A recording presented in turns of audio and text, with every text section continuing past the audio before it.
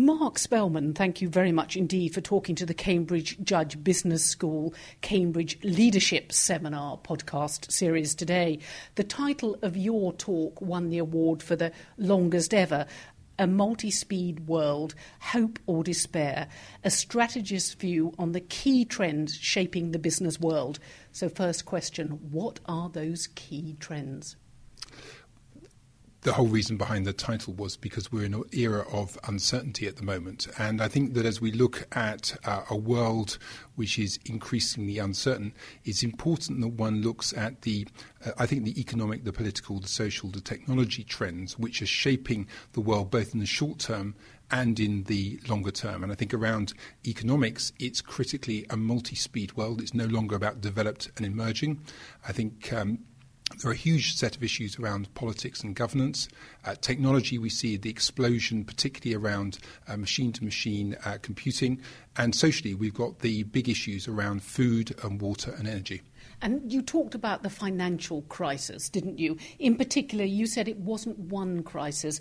The economic crisis was three crises: financial, trade, and the social crisis that resulted in unemployment because of debt and the crash in the markets. Are we still in those phases? Because you talked about us not using the term double dip recession anymore. The reason why it's important to think about the crisis across the three dimensions is because in many ways the economic crisis has gone now, but we still have the lingering effects of the financial crisis. We see that in terms of the need to restructure the banks. And clearly there are huge concerns in many countries around the social consequences of the downturn, particularly in terms of youth unemployment. And so the reason why there's a lot of uncertainty still is because we still have a long way to go in terms of banks and how we'll get the regulatory structures for banks going forward.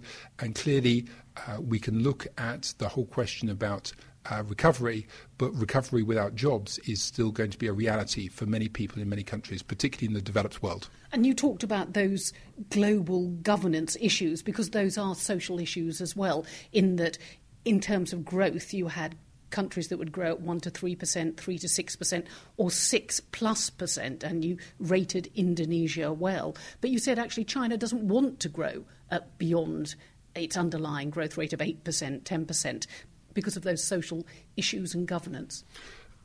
One of the dangers of the way that we look at the economy today is we talked about the developed world and the emerging market world. And my key message is that even within the developed world, we have very different growth rates. And you see that critically in Europe, where Germany, I think, is doing particularly well, but clearly many countries in southern Europe are struggling.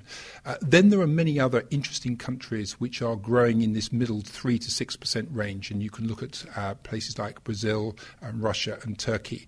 And I think one of the most interesting countries is Indonesia, because it's 270 million people. It's emerging and moving very quickly. So it's important to understand that there are other countries apart from just China and India.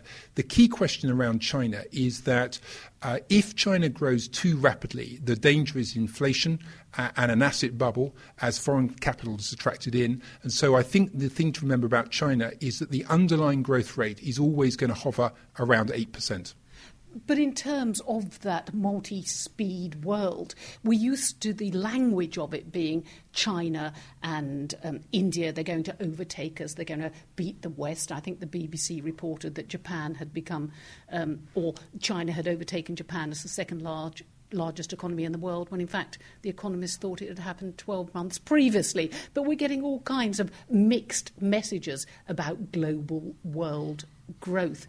Is that important to us or to the business strategists, that they don't know how to interpret the information? It's very important that we understand that it's a multipolar world, and that what matters now is that we're able to understand how to target particularly hotspots. But because the critical numbers are always 16% of the world's population is still accounting for 60% of world GDP, it's important that any strategy has an and dimension. You have to be able to target developed markets and also work out how you get into new emerging markets without increasing the complexity of your organisation substantially.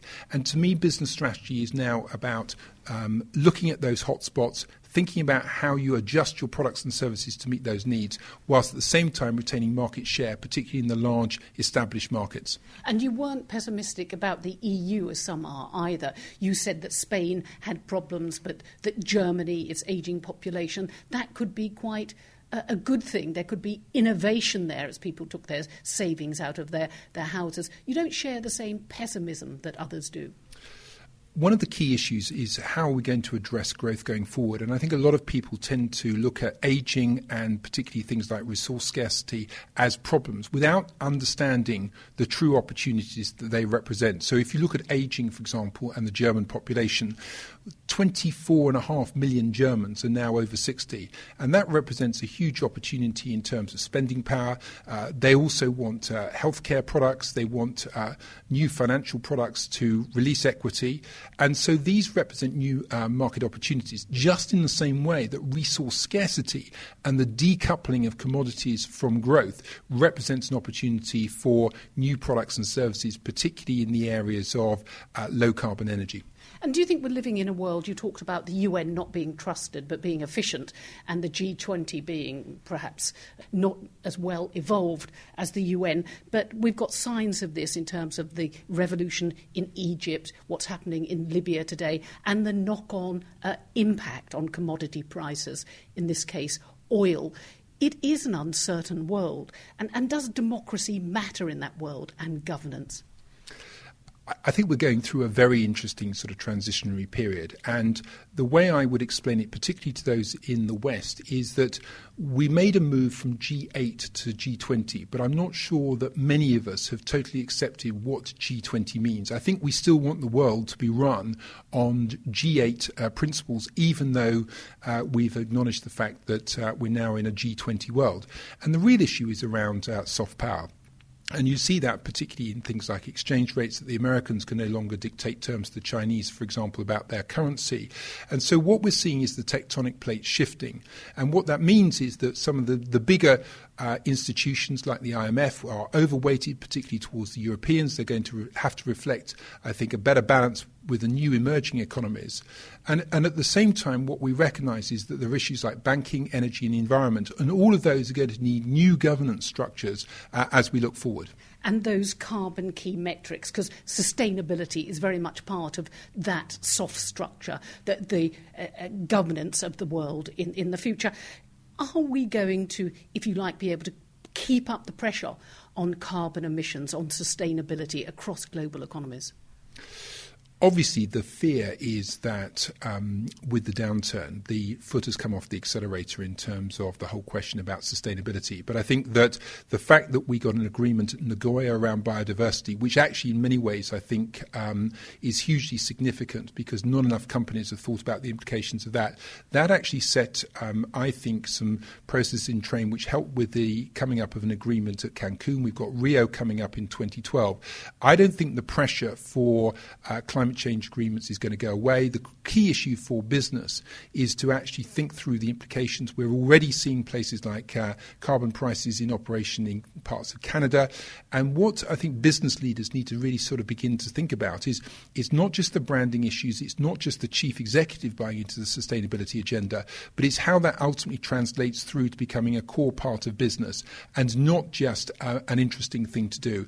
We're not there yet, but it is coming. And certainly all the indications in my mind is that as we start getting a carbon price, it will fundamentally think and challenge the way that we look at our performance metrics and some of the key strategic decisions that we have to make. Now, Mark Spelman, Global Head of Strategy, Accenture, you ended your Cambridge Leadership Seminar by talking about Accenture's recruitment process, which of course was very popular with the MBA students here at the Cambridge Judge Business School, but you told them that actually if they're going to start a career in consulting, they had to be able to link all these ideas to the client. It takes, as we've seen in your presentation today, some mental agility to do that thing, doesn't it? Particularly in this multi-speed world with all the indicators you've just talked to us about. I think in today's world, whether you're an MBA student or whether you're an executive, the most important thing is to look at the world through a multiple lens. In other words, don't just come off a UK base or a US base or a European base. I think you have to look at the world and the trends through multiple lenses. So think about how a Chinese company might approach a particular situation. Think about China Mobile and look at 600 million customers. How is that company going to approach the telecoms, the mobile market, particularly in Europe? These are the multiple perspectives that I think increasingly we need to have. And then as you have a multiple perspective, you have to relate that to what does that mean for industry structure, who are the key competitors, not just the established players of today, but think about who are the new up-and-coming companies. 42 of the largest 500 companies are now Chinese. How many are going to be Chinese in the course of the next 5 years? And that sort of dimension is what I'm looking for from people, from the leaders of tomorrow, whether they are MBA students or whether they are business leaders to come. And just finally, it does seem that those MBA students are going to need every bit of their education and qualifications if they want a job with Accenture. They're going to have to pull together economics, politics and technology in this uncertain world. They're going to have to talk about convergence and be agile. Yes, I think critically what people need to, appreciate is that they need to have technical skills, whether those are technology or functional skills, but they need to have a technical competence. They need to be able to, I think, work with other people, both other consultants as well as critically with clients. But they need to put it critically now into a global context which is uncertain, where companies are looking for agility, they're looking for help to speed up the decision-making cycles, and also, very importantly, they want results. They want value, and they don't want just projects and they don't want reports. But what they're looking for is insights and acceleration, which helps them to get to the next frontier to drive growth and improve business profitability.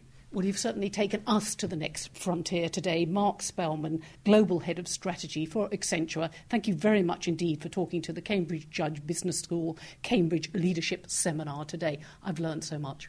Thanks very much indeed.